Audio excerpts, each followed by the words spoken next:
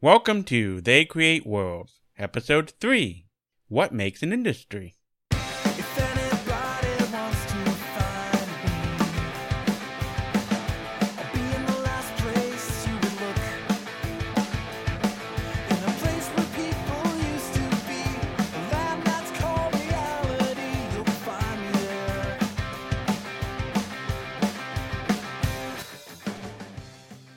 Welcome to They Create Worlds. I'm Jeff, and I'm joined by my co-host, Alec. Hello. We thought we'd start off with our third episode here, really defining a few terms.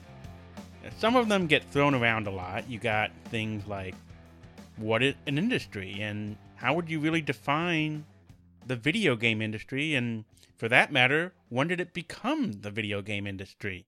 The industry started off as just an offshoot of a few different kinds of previous industries that sort of merged together into what we think of now as the video game industry. So Alex, how would you define an industry and more or less the video game industry? Well, in terms of defining an industry would be a set of companies or organizations that are all working in a very similar field to create a similar product or to achieve a similar goal. That's kind of the basic definition of what an industry is. So obviously, when you're speaking about the video game industry, you're talking about that network of companies that exist to create, market, publish, distribute, sell video games. And today, there is definitely a video game industry. There are enough companies that are kind of all pulling in that same direction that you can say that they are involved in this larger industry. However, a lot of people also try to speak of a video game industry existing in the 1970s or the 1980s or even the early 1990s, which is really an anachronistic construct because while there were obviously video games during all of those time periods, there was a lot more fragmentation. You had the console market that was very specific. You had an arcade market that was very specific. And you had a home computer game market that was very specific. And while there were certainly a few companies that involved themselves in two or more of these areas, I think it's fair to say that they were distinct enough that you couldn't say that all of these companies were necessarily involved in creating the same kind of product.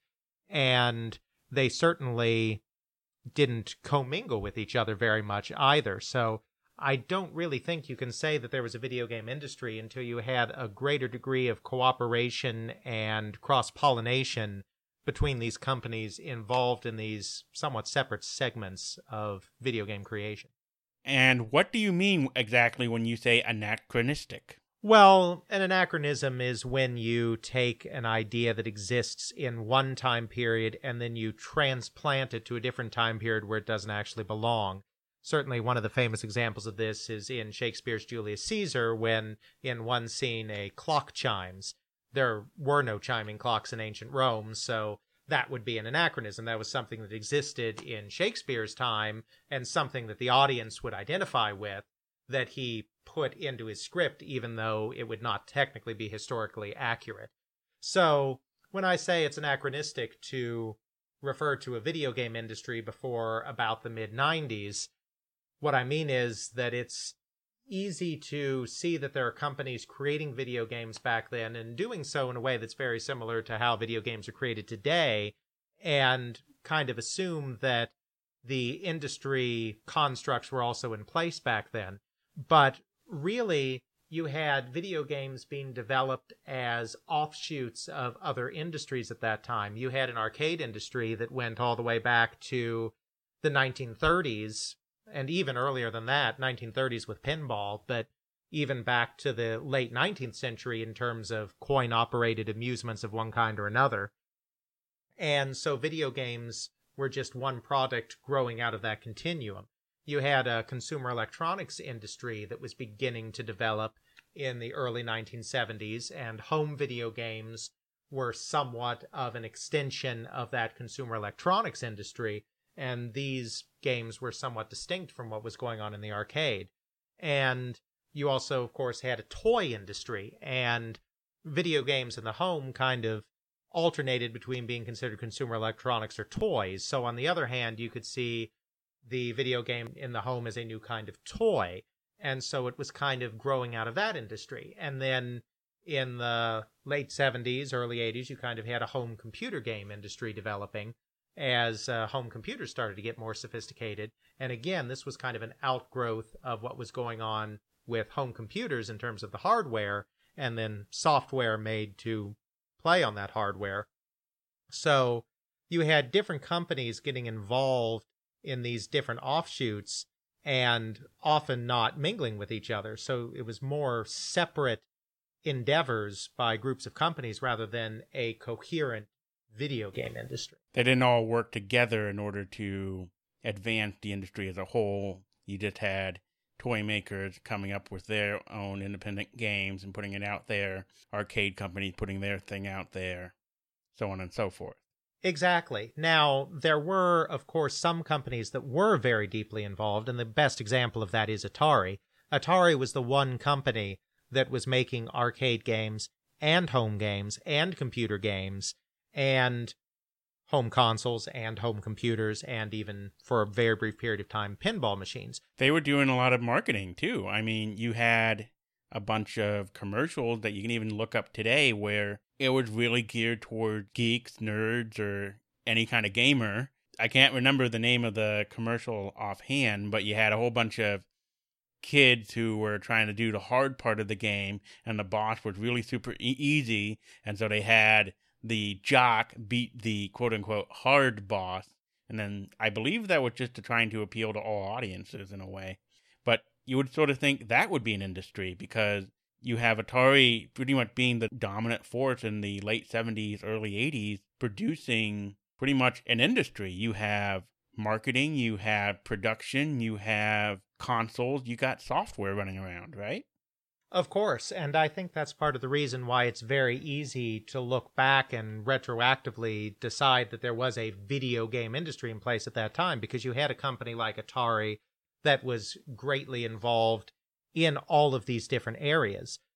It would not really be accurate, though, to say that anyone else was involved, because if you look in the arcade, Atari was one of the top game companies in the arcade, but the other game companies in the arcade were all companies that went back a fairly long way. I mean, the number 2 company was Bally Midway, and Bally Midway was the merger of 2 different companies, Bally Manufacturing, which was founded all the way back in 1932, and Midway Manufacturing, that was founded back in 1958. And both of those companies were created to build coin-operated amusements of the electromechanical type that existed well before video games. Bally was a pinball company, a very successful pinball company in the 1930s, that then expanded into gambling machines, slot machines, payout pinball machines, also into a few other areas like kiddie rides. And Midway was a company that came along a while later, and while they avoided pinball, they were making electromechanical target shooting games, and they were making pitch and bat baseball games. They made a shuffle alley for a few years. So these companies, when they decided to create video games, they weren't thinking, hey, let's go into this new industry called the video game industry. They were saying, okay, Atari has put out this video game, Pong, this arcade game that uses a television monitor. That's a very interesting new direction to take the arcade industry. So when Bally enters the market by licensing Atari's Pong game and releasing it as Winner, they're not thinking that they're joining the video game industry. They're thinking that they're inaugurating a new phase of the arcade industry. And that's the same with most of the other companies that get involved right away. And then you do get a few startups that join them in the market very quickly as well. But those startups are solely creating arcade video games. They're not creating home games. They're not creating console games or computer games. They're just a new segment of the arcade industry. So you can't really say that a video game industry began with Pong, because it was really, at that point, just the next evolution of the arcade industry that already had existed for really about 100 years at that point in one form or another. They just thought it was a more sophisticated, just an evolution, and not something that would be completely independent. Exactly, and not even necessarily something that would last. Pong was very much seen as a fad, because at that time you're talking about very, very primitive technology So about all that could be done was generating a few dots and lines on the screen. I mean, you didn't have sprites yet. Sprite-based graphics came along. Pong came out in November 1972, though Pong didn't really become big until early 1973. The first game to use sprites didn't come until about a year later in March 1974 with Grand Track 10, a driving game from Atari. So at this time, the arcade industry was somewhat fad-driven. It's necessary to go into a little bit of that background. You know, in the 1930s, pinball became the huge game, and the arcade industry was very much focused around pinball. Mm-hmm. But then a backlash occurred against pinball because coin-op got a very bad reputation because of the slot machine industry and because of prohibition. So you had slot machines, which are gambling machines, and slot machines date to the late 19th century, and they really built up ahead of steam in the early 20th century after the release of the first mass-produced three-reel slot machine, the so-called one-arm bandit, which was the Mills Liberty Bell. And slot machines were very popular in the early 20th century, but then they started to be outlawed because they were gambling devices. They were seen as a way to cheat people out of money. And so you had slot machines being banned in the 19-teens all around the country. Then you had prohibition starting and continuing throughout the 1920s. And with prohibition, you had bars and taverns closing and being replaced by illegal speakeasies. And this had the effect of bringing organized crime into the liquor business and also bringing organized crime into the tavern business through the illegal speakeasies. So since speakeasies were illegal operations anyway, there would often be slot machines and speakeasies and clubs, because if you're already breaking the law by serving alcohol, what's wrong with also breaking the law by having slot machines? So then organized crime got very heavily involved in the slot machine business. And the slot machine business was the most visible portion of the wider coin-op industry. So pinball started being tarred with that same stigma. There was always this thought that pinball must be controlled by organized crime too. And the evidence seems to indicate that that's not true. I mean, there were certainly some distributors that had backings of organized crime, or some operators that had the backing of organized crime. But on a whole, organized crime wasn't involved in that industry. But because of that public perception, pinball was often banned by cities around the country, and even in places where it wasn't banned, it was often not carried by bars and taverns once prohibition ended, because they didn't want to get tarred with this negative stigma or worry about the police raiding their premises and confiscating their machines. So after World War II, the industry became very fad-driven, as in a new type of game would appear, and for a few years this new game would be popular, and then it would kind of fade into the background, and a new big game would come along, and then it would fade into the background. And this had happened with a few different things. The Shuffle Alley, which I'd mentioned a little bit earlier, was one of these types of games. It was kind of a miniature bowling game. And so Shuffle Alleys were very popular in the early 50s. And then kind of in the mid-50s, a game called Bumper Pool came along, which then became very popular for a couple of years. This is a game that is not billiards. This is not your 6-hole pool table. This is a game where you just have one hole on each side of the table, and your job is to get your ball into the hole on the other side of the table, but you have a bunch of bumpers set up strategically around the table, so you can't just shoot it straight at the other hole. You have to kind of navigate through all of these bumpers to get your ball in the other side. One of my uncles actually has that game, and I've actually played it. It's kind of fun. It's not as big as a standard pool table. It's probably about half the size, a little bit. If I recall correctly, I think it's hexagonal in shape, I want to say. They can be sometimes, though they can also be regular rectangular tables as well. Okay. The one I played specifically was hexagonal, and it had about 5 bumpers in it, 1 in the center and then 4 around the center one. It's actually kind of fun. It's sort of a different take on the game. Yes, and those were very popular for a couple of years in the 50s. And then they kind of faded away. There were target shooting games that became very popular for a while and then kind of faded away. So you kind of had this ongoing cycle.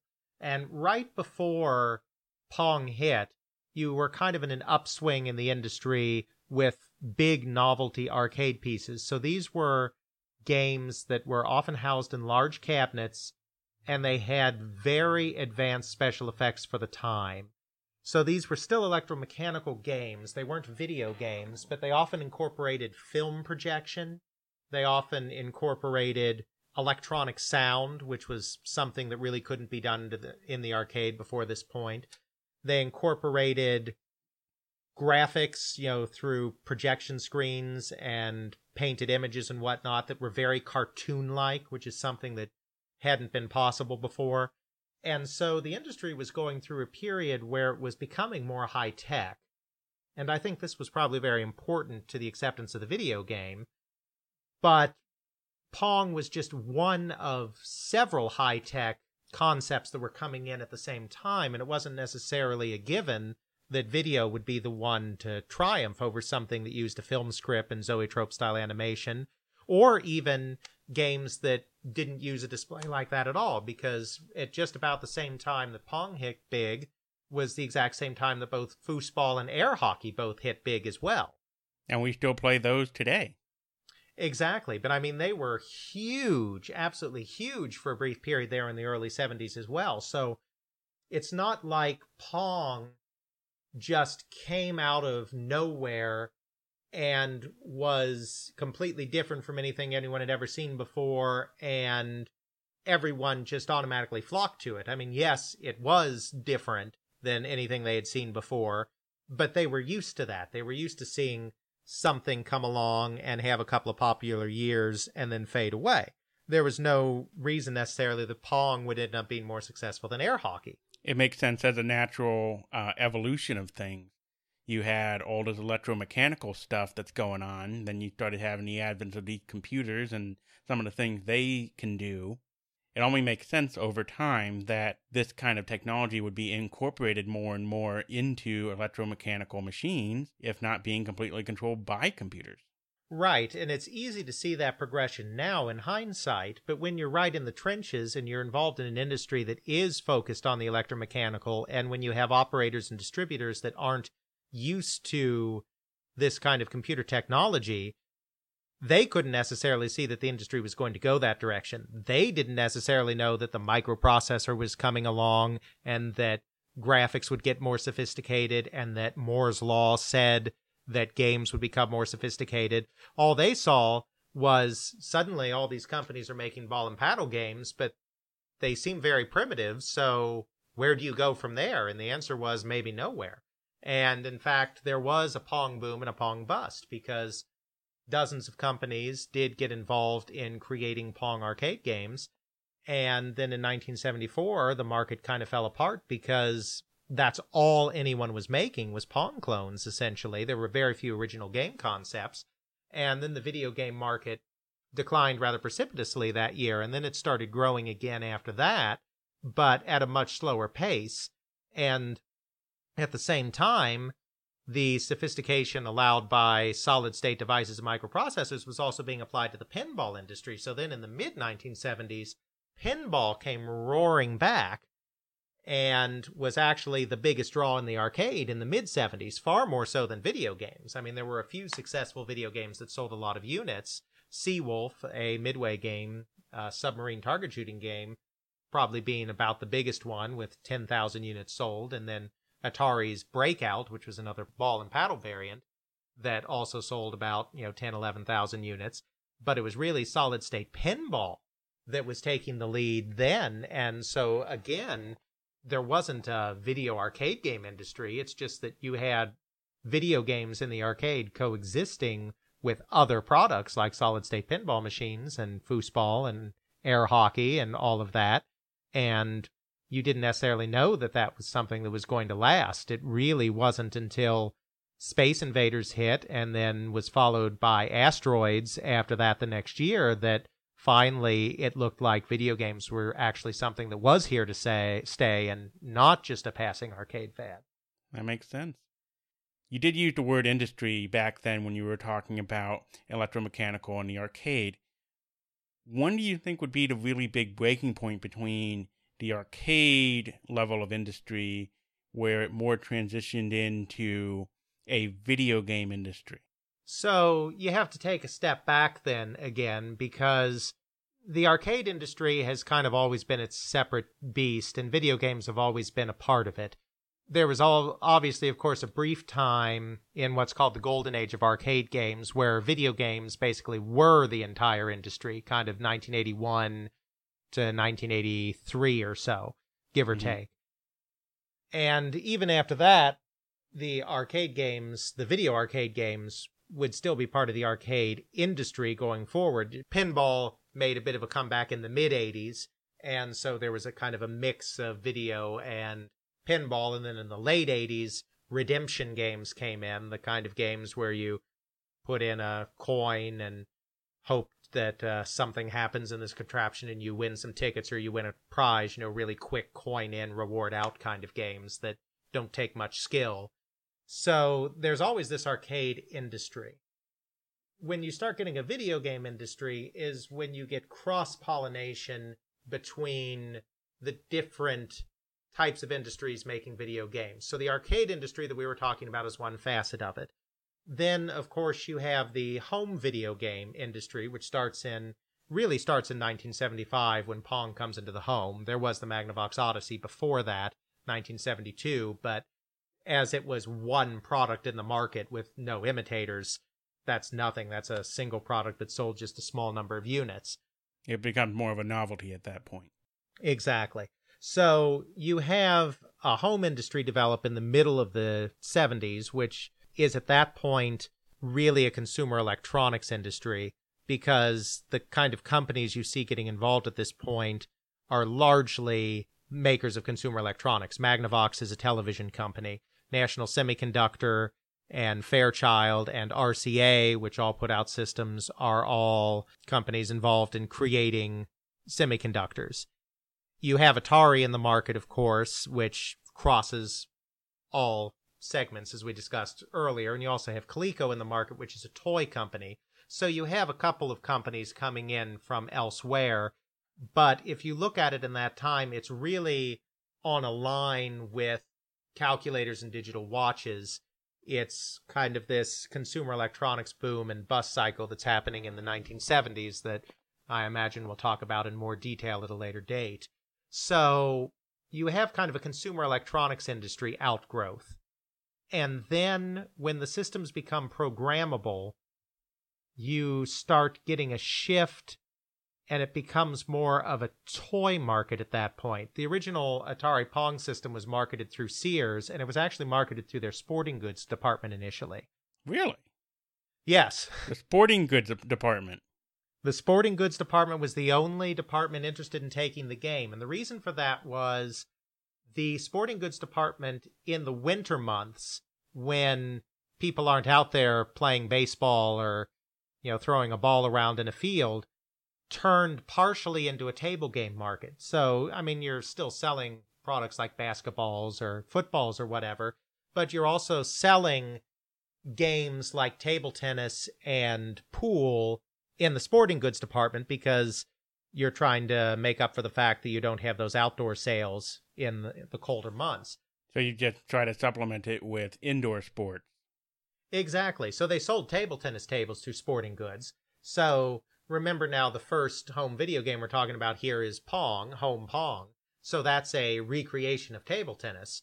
So since they are already selling the table version, the real-life version of table tennis, it made sense to them to augment that by selling the inside-the-house video version of that. And this is a period of time when you might find the video game system in the rec room, in the so-called rec room of the house, which was something people did in the 70s, rather than in, say, your living room. So it kind of makes sense as another piece of equipment that you'd have in your recreation room, in addition to your weightlifting equipment or your pool table or whatever else you're storing in there that you're buying from your sporting goods department. So it sounds kind of ridiculous to us today, but within the context of the time, it does make a little bit of sense. Now, it would have made much more sense to sell it through Sears Electronics department, I think, but they weren't interested. And it would have really made sense to sell it through toy stores, perhaps. But toy stores weren't interested, though this was perhaps partially Atari's fault. Atari took Home Pong to the Toy Fair, which is the premier show where all the toy companies display their products for the new year. It's the Consumer Electronics Show, or the E3 of the toy industry. Happens at the beginning of the year, January, February, around then. And they took the product to Toy Fair, but they didn't understand the consumer industry because they were an arcade company. They didn't understand how to approach distributors with a product. They didn't understand how to take orders. And so they ended up coming away with no orders, but that was partially because they didn't know how to solicit orders. So toy companies turned them down, electronic companies turned them down, but they got into sporting goods. So at first it's this consumer electronics thing. Then with the programmables, it starts becoming more of a toy thing because you have Mattel following Atari into the market. Then you have Parker Brothers becoming a software developer. They never developed their own system, but they developed software. You had Coleco come in with their programmable system. You had Milton Bradley come in with a system, the Vectrex. So now suddenly you have a bunch of toy companies involved because this is a system being marketed at basically 6 to 12-year-olds. So it becomes very much part of the toy industry, and Toys R Us becomes one of the major players in the industry in terms of the retailers, and Sears and JCPenney's and other department stores remain major players as well. And so then it kind of becomes part of the toy industry for that reason. So that's kind of your home console market. Then, of course, you have your computer game market, which is almost completely separate at this point, because the evolution here is very different. Rather than these very sophisticated pieces of electronics having to be built in order to enter the industry, just about anybody with a small amount of programming knowledge can enter the computer game industry because the barriers to entry are very low, because you're just putting this stuff onto floppy disks, and floppy disks are very cheap. And in the very early days, you didn't even need packaging. Packaging was a Ziploc bag, and a Ziploc bag is very cheap. A Ziploc bag, a printout, and a disc. Exactly. So you had a very strong hobbyist element becoming involved in this industry rather than big companies getting involved in this industry. So that was its completely separate thing, and they were selling through completely different avenues. I mean, sometimes they might get a product into a toy store, but they were more often than not at this point selling through computer stores, specialized retailers that were just for the computer industry and didn't have anything to do with video games or arcade games and any of that stuff. So that's a completely separate industry as well, but they're creating the same kind of games because many of the earliest home computer games were just clones of the popular arcade video games at the time. Space Invaders clones and Pac-Man clones and Defender clones and, you know, on and on and on. Obviously, there were other genres as well, drawn from different disciplines, but that was a big part of it. So these games are really, almost in a way, you could argue that they almost developed independently of each other, where you have arcade sort of saying, okay, let's take some of this computing technology and make some video games with it. We're going to take some of that computer technology, miniaturize it, and then put it into this box, and we'll create this home user game that you can play with. We can also then say, hey, in the computer industry itself, hey, we got this computer that's already doing spreadsheets and who knows what else. Let's also make a game for it. We want to do whatever with it. From the way you're making it sound is that just by the facet of computer technology becoming available on a microprocessor, all three industries into of themselves have been able to create a video game for them that works best for their industry, or more or less an extension of their industry. Sure, I think it's fair to say that. And certainly there's some cross-pollination. Obviously, this is not occurring in a vacuum. Atari is very big in the arcade, and Atari is very big in the home. And the home industry owes pretty much, the home console industry, I should say, pretty much owes its entire existence to the arcade industry, because virtually all of the big hits in the home during this period of time are arcade games first. There are a few original concepts appearing here and there, but you're mostly just talking about Pong gets big in the arcade. then Pong is converted to the home. Space Invaders gets big in the arcade, then Space Invaders is converted to the home. Pac-Man gets big in the arcade, Pac-Man's converted in the home. On and on and on. And you might get a few games that have slightly unique gameplay or a slightly unique title, but for the most part, these are clones of the arcade games too, with very little to differentiate them. So there's pretty close ties in terms of the gameplay and the types of games being done in the arcade and in the home console market. But the thing is that the companies are mostly separate. Obviously, Atari's in both. Bally very briefly tries to be in both in 1977 and 1978 when they create a home console called the Astrocade. Well, it's originally called the Bally Home Computer Library. It's later called the Astrocade. But that system sinks like a lead balloon, and so it's not around for very long. So Bally is not in the home. Their games are, because they license their games to other companies, but Bally itself is not in the home. Williams, another important arcade company, is not in the home. Sega, not in the home. And so even though their games find a place there, the companies don't, which is why they're not part of the same industry, really. And their games are being marketed in different ways. Arcade games are not marketed to the general public. The first time, probably, that an arcade game was really marketed to the general public was 1982, when Sega ran a television commercial for Zaxxon. And there may have been a few ads here and there, print ads or whatever, geared towards the general public before that, but for the most part, you marketed the games to distributors and operators, because they're the ones that are buying the game. Obviously, your consumer isn't buying arcade games because these are, $1,500, $2,000 systems that are being put in a public place. So the marketing was done to the operators and distributors. The way that the players saw the game is they would go down to their local arcade and they would just check out what was new, and they might, scan the attract modes to see the games playing themselves to see what looks interesting, or they might peer over the shoulder of somebody who's already playing a game, and that's how games were advertised to the players. Obviously, the home console market is targeting consumers directly, so they're taking out print ads, they're taking out television ads, they're going straight after the consumer. So there's not a big intersection in marketing. They're also not presenting their products in the same forums.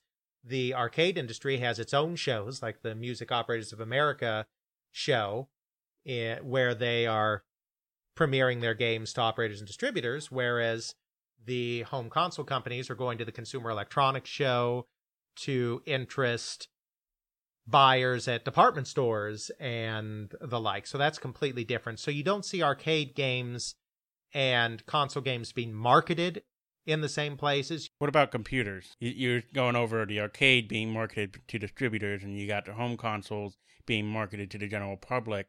Is the computer market also just the general public? Exactly. Again, with computers, it's more the general public. And what sets the computer industry apart is that these are being marketed to a more tech-savvy class. You do get a home computer industry going late in this period. Kind of 1982, 1983 is where you get a home computer market that's more aimed at the general public going. But you're talking about a more specialist audience here, because when you boot up an Apple II, all you see when you turn that thing on is a green cursor. Mom and Dad, who at this time are probably not very computer savvy because there were no computers 10 years ago, aren't going to know what the heck to do when they just see a green cursor blinking on the screen. So this is a market that is very focused on a particular subset of the population that's interested in learning this technology, rather than a general public that can enjoy an arcade game or a console game, whether they're tech savvy or not. They can kind of figure out how to move the joystick left and right. The barrier to entry for computers for the user is much higher than, say, a home console where I just plug this into my television and it just plays. Or exactly. The arcade where I just go in, I put in my quarter, I can just start playing. Exactly. So console games are sold in this time at mass market retailers, department stores, toy stores, discount houses. Computers, for the most part, are not. Now, this changes in the early 80s when Commodore really starts getting their machines into Kmart, for instance. So computers are going to head that direction in a couple of years. But if we're talking the late 70s or the very beginning of the 80s, you're talking about computers and computer games only appearing in specialty stores, Computerland, Radio Shack, places like that. The true electronic hobbyist. Exactly. And it takes a lot more patience to figure out what you're doing with those games. You can't just necessarily start them right away. And you do get the arcade type games going on in there, as I said before, but then you also get the deeper games. You get the role-playing games. You get the text adventure games. So you're marketing, in addition to that crowd that likes the action games, you're also marketing to a more cerebral crowd, a crowd that's sometimes an older crowd as well, whereas video games in the home are really about a 6 to 12-year-old market, and arcade games are targeted at kind of a teenage market.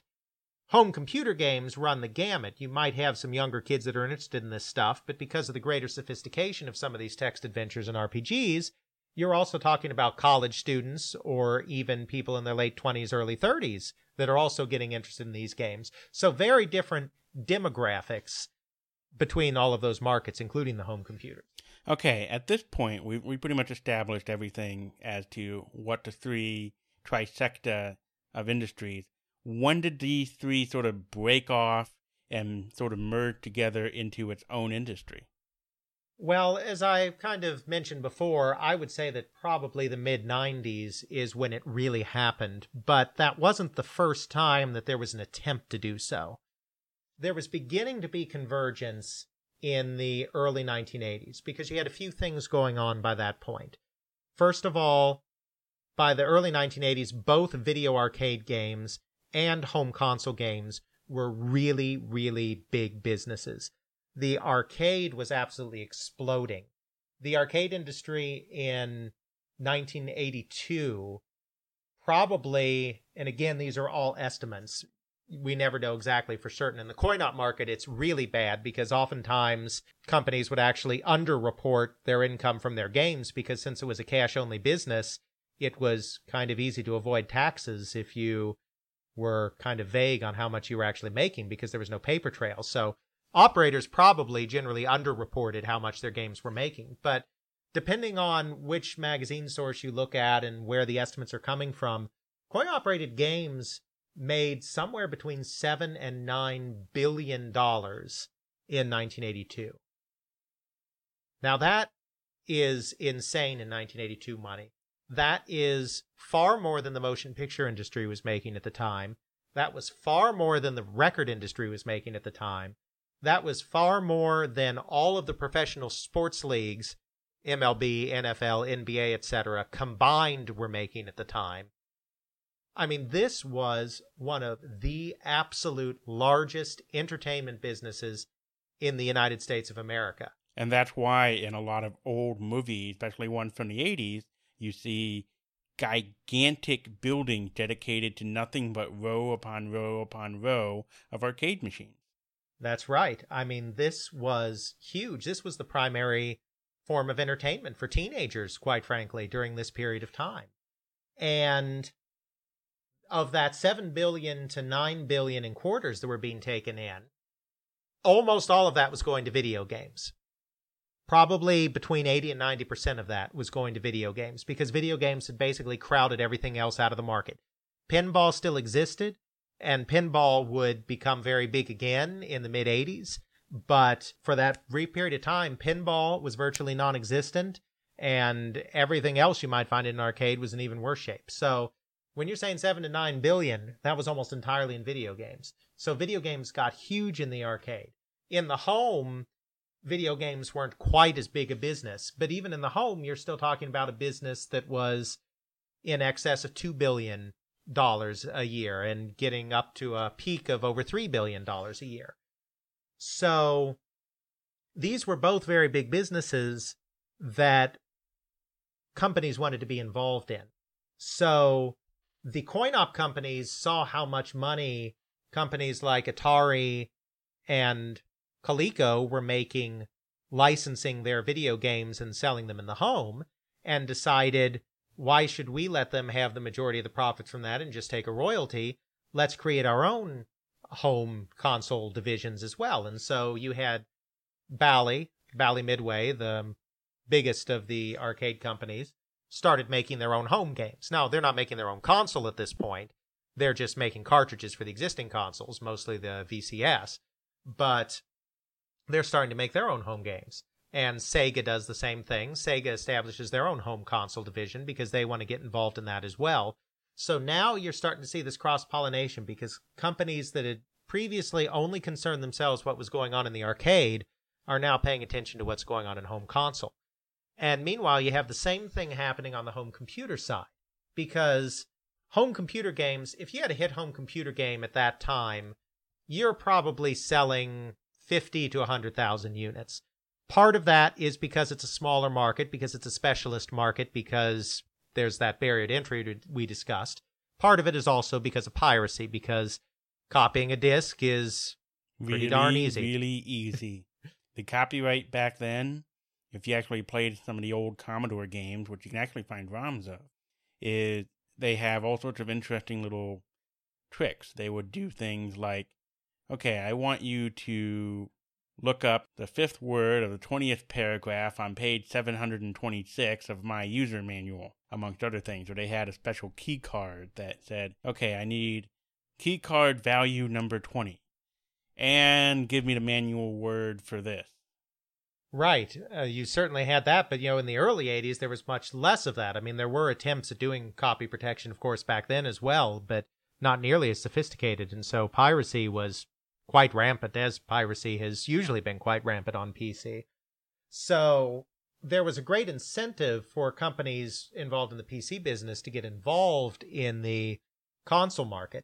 Now, the console market has a lower barrier of entry for the general public, but it has a much higher barrier of entry for a company, because you have to produce cartridges, and cartridges are very expensive to make. And you have to make a lot of them. You have to order them in bulk. And you have to make sure that you order enough on the first go-around to satisfy demand, because the lead time to manufacture a cartridge is so long, 30 to 90 days, that if you don't make enough cartridges to satisfy your market when your game comes out, by the time you can reorder and get more cartridges into the market, your game is probably already yesterday's news, so nobody wants to buy it anymore. So it's far more expensive to get into the console game business than it is to get into the computer game business. But by 1982, the leading companies in the computer game industry, like Online Systems, which was at that time just changing its name to Sierra Online, or Broderbund, or Sirius Software, were making enough money now that they could take the risk of making a commitment in cartridges, in terms of buying the cartridges. And this meant that they could attempt to tap into this much more lucrative market, which was home video games. So now you have Sirius Software, which is a company that isn't very well remembered today, but was actually one of the premier Apple II game developers at that time, making a deal with 20th Century Fox in order to get into the video game market, the VCS market. You have Sierra Online taking venture capital money to get into the console market. You have Broderbund, which didn't actually end up getting into the console market, but they also explored getting venture capital money so that they could get involved in this home console market. So now you're starting to get some blurring of the lines here. And then this becomes even more of a blurring of the lines when home computers start becoming a mass market item. Commodore International really makes the push to turn the computer into an everyday home appliance. They really push the educational benefits of a computer. They push the organizational benefits of a computer, like storing your recipes on a computer. Nobody ever stores your recipes on a computer, but not even for a today. time there, not even today, but for a time people thought that they would. So you see, Dad can use his computer for work. He can bring his spreadsheets home and do the business. Mom can store her recipes on the computer and balance her checkbook on the computer, so it becomes a domestic helper. And little Johnny can learn basic math or whatever he's learning on the computer as an educational product. And of course, they're pushing games, but when you're selling it to mom and dad, you don't push the games, you push the educational value. Of course. And in fact, computer ads of this time are very interesting because they usually show the computer in a family space. They usually show it on the coffee table or even on the kitchen table or the kitchen counter. They don't show it in the study. They don't show it in this out-of-the-way place. They show it in the heart of the family gathering place. And they usually show the whole family gathered around the computer and smiling and, having a great time with it, because the idea is this is a device for everybody in the house. And Commodore really starts pushing on getting their machine into Kmart, getting their machine into other mass market retailers, and lowering the price, making it a more desirable item on price than it had been in the past. And it's really starting to look like, to a lot of companies, that computers are actually where the video game industry is going to go too, that the video game is just a toy, whereas the computer is both a toy and a practical appliance, two things in one, so therefore it has more value. So Atari was the first of the home console companies to enter the computer market, and they did so far before any other home console companies did. They were very prescient on that, doing it back in 1979. But then in 1982, 1983, Mattel decides they're going to get into the home computer market with the Aquarius. Coleco decides that they're going to get into the home computer market with the infamous Atom computer that ended up being a complete disaster. So you have computer game companies starting to make console games.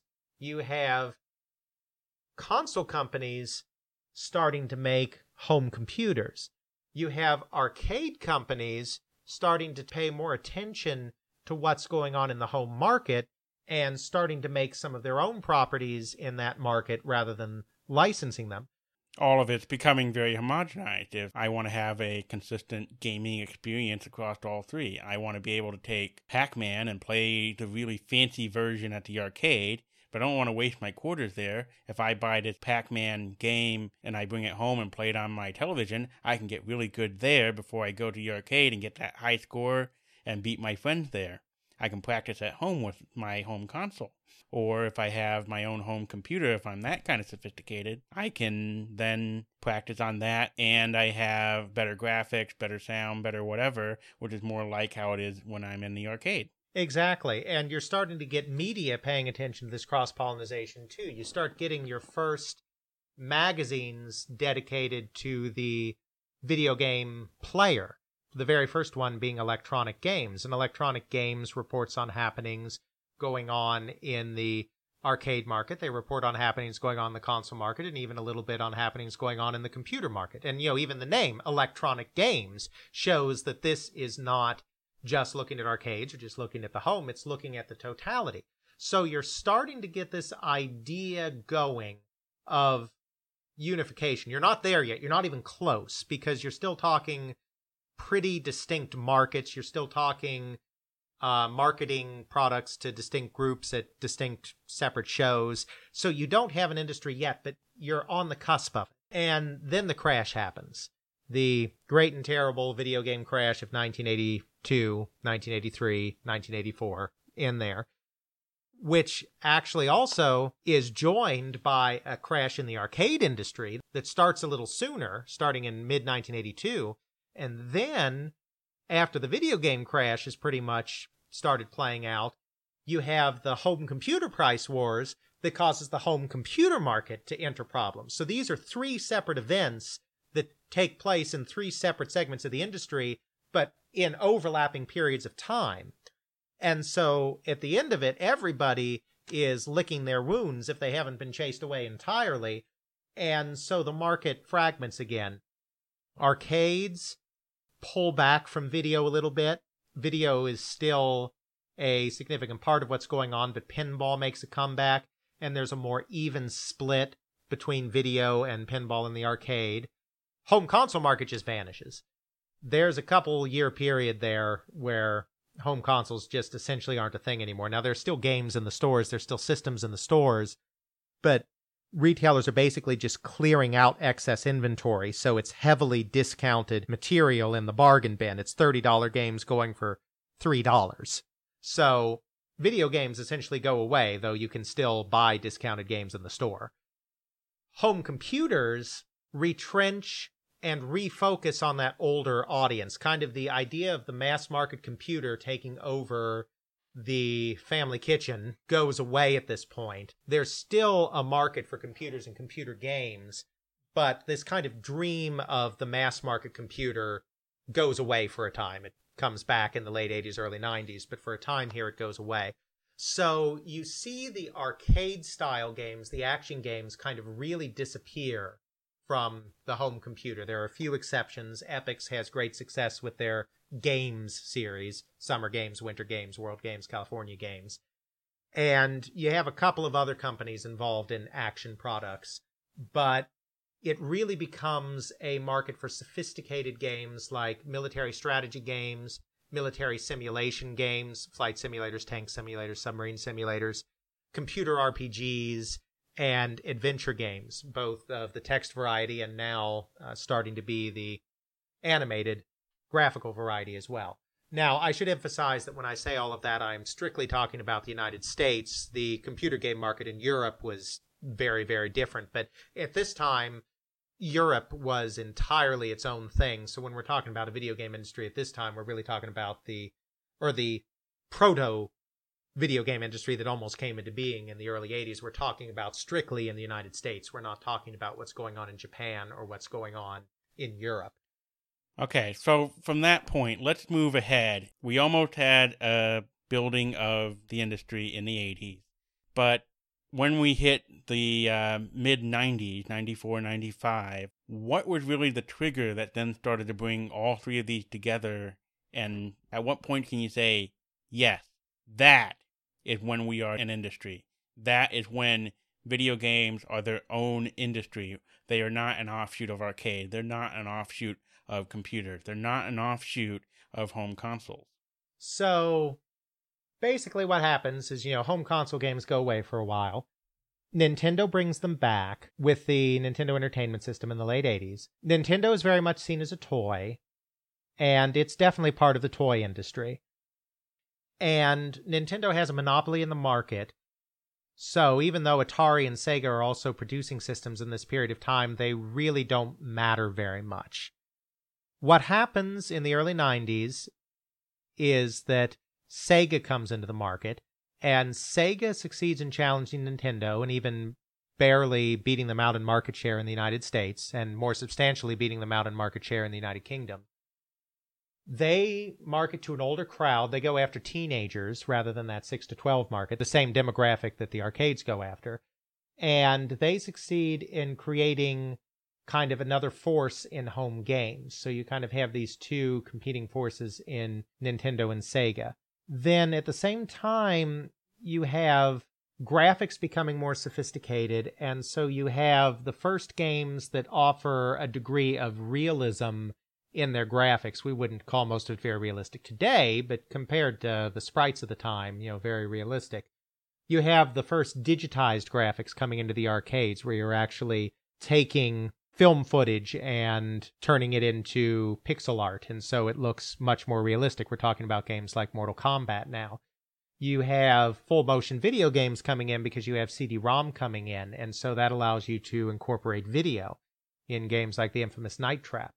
And so you have a maturing audience, and you have maturing graphics, and you have gorier games coming along like Mortal Kombat, and you have a public that still sees video games as toys for children, which they are, but they're also toys for older people as well at this point. But, the public lags behind on this new trend. This culminates in the famous congressional hearings in December 1993, in which Herb Kohl and Joe Lieberman decide that they're going to rake the industry over the coals for peddling violence to children in the forms of games like Mortal Kombat and Night Trap. So at this time, the home console companies are represented by the Software Publishers Association, the SPA. The SPA represents Nintendo and Sega. They also represent the computer game companies. But they also represent Microsoft. They represent Lotus. They represent Ashton Tate. They represent Borland International. They represent all the big operating system companies, application companies, language companies. As popular as games are, the real money in software is still with those kind of professional application companies. So the SPA is not geared towards representing entertainment companies. And as a result, they do a pretty piss-poor job of lobbying on behalf of the video game companies. If there had been an effective lobbying element in Washington on behalf of video games in the early 90s, it's quite possible that the video game hearings would have been headed off at the pass, or at least if they had still occurred, they would have been more balanced than the very negative focus on violent video games. So the industry came out of those hearings with kind of two problems. One, they didn't have an effective lobbying presence in Washington, and two, Washington was now telling them that they needed to start self-regulating or the government would get involved and do the regulation for them. So this required companies like Nintendo and Sega to come together and decide what they could do to protect everybody, because everybody would lose out if the government got directly involved. So these companies came together and formed their own lobbying organization, the Interactive Digital Software Association, or IDSA. They put together a ratings board, the Electronic Software Ratings Board, ESRB, to come up with a rating system for games, and they kind of forced everyone to get involved in that. Now, there was a lot of fighting. There were a lot of companies that wanted to go their own way. The computer game companies, some of them had already been sort of doing their own rating system, and so there was some thought that they might just keep doing that. Sega had just recently instituted its own rating system, and there was some thought that they might try to force their system onto everybody else, but that didn't happen. But because you had all of these tensions that kind of had to be worked out, finally all of these companies rallied together around the lobbying organization, the IDSA, and around the Electronic Software Ratings Board. So now you had some organizations that specifically catered to the video game industry, mostly in its home console and computer game form. Arcades are kind of always still off being their own thing a little bit. And then, once they did that, they started taking other steps. So at this time, home console games and home console systems tended to be debuted at the Consumer Electronics Show, CES, where they were right next door to all the refrigerators and washing machines and car alarms. And because video games were kind of a Johnny-come-lately as compared to, say, a refrigerator or a car alarm, they were kind of the stepchildren of the event. So even though they were becoming kind of the largest part of the Consumer Electronics Show, they were always kind of relegated to the poorer areas. And then finally, in 1994, they were relegated to a tent outside. And it rained. Oh, dear. Yeah, that wasn't good. So Tom Kalinske, president of Sega, got fed up with that and was like, look, we've got to have our own show. And now that we have our own lobbying organization, which has a membership, which is paying dues, we have the financial wherewithal to create our own industry-wide show. And CES tried to keep the video game companies in their camp. They proposed creating a separate CES show, CES2, that was completely dedicated to video games that met at a different time of year in a different city. And Nintendo was kind of feeling like that might be a good idea, whereas Sega, because Sega and Nintendo can never do the same thing in this time period, they can't agree, was like, no, we're not staying with CES, we're going to do our own show entirely. And finally, that's the way it went, and so they created the Electronic Entertainment Expo, E3, which had its first show in 1995. So now you have the majority of the companies in home video games and computers kind of in lockstep because they're locked in through these organizations that they share. They're starting to debut their products at the same shows. They're starting to pass all their products through the same ratings board to get a rating. They're meeting with the same lobbyists to advance their agenda in Washington.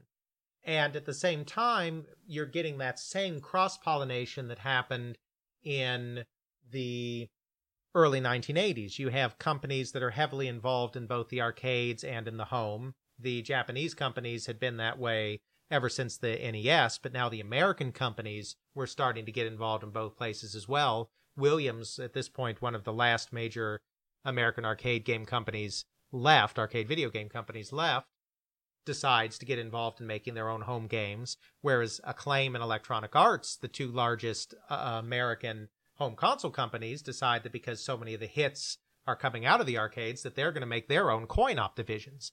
Neither coin-op division lasts very long, but the point is they're getting involved in the arcade. And you have home computer game companies that are starting to experiment with publishing on console, Interplay Productions probably being one of the most prominent there. You have console companies that are porting their games over to the home computer, and vice versa. Electronic Arts was in the 80s a computer game company only, but now at the beginning of the 90s is also on home console. So you have the same cross-pollination going on that was happening right before the crash in the early 80s. But on top of that now, you have the trade show, the lobbying organization, the ratings organization, all of these groups that are binding these companies together to each other. And I would say that that is when you really get a video game industry. So it really, I would almost amend how you would define an industry as you are an industry when you have a group of companies that band together, that have their own lobbying group, maybe have their own self-regulating board, and maybe even their own trade show. Well, at least the companies involved in the industry have to have some kind of common ties that are binding them together. It doesn't necessarily have to be a lobbying organization per se, though that's certainly one aspect of it. But they have to be tied to each other through something larger than themselves, I think, in order to really be part of an industry. All right, that makes sense. We'll amend that further to be a group of related companies that have potentially a lobbying group, a trade show, and self-regulation. And that would really what brings an industry together. A bunch of companies under a common goal that have those three aspects that really help drive the product they're trying to sell forward. Exactly. And once you have the IDSA and E3, you're no longer an appendage of the toy industry. You're no longer an appendage of the consumer electronics industry. You're no longer living off the scraps that you pull out of the video arcade. You're no longer an appendage of the home computer industry. You are taking all of these forms of interactive entertainment that are played on some kind of screen using some kind of interactive control system, and you're blending them all together, and now you have a video game industry. Well, that makes sense. And I think that's a good point to wrap up this conversation. And we will see you next time. You can check out Alex's blog at videogamehistorian.wordpress.com. Email us at tcwpodcast@gmail.com. And follow us on Twitter at tcwpodcast. Intro music is Airplane Mode by Josh Woodward, found at joshwoodward.com/song/airplane mode, used under a Creative Commons Attribution License. Outro music is Bacterial Love by Roland Music, found at freemusicarchive.org, used under a Creative Commons Attribution License.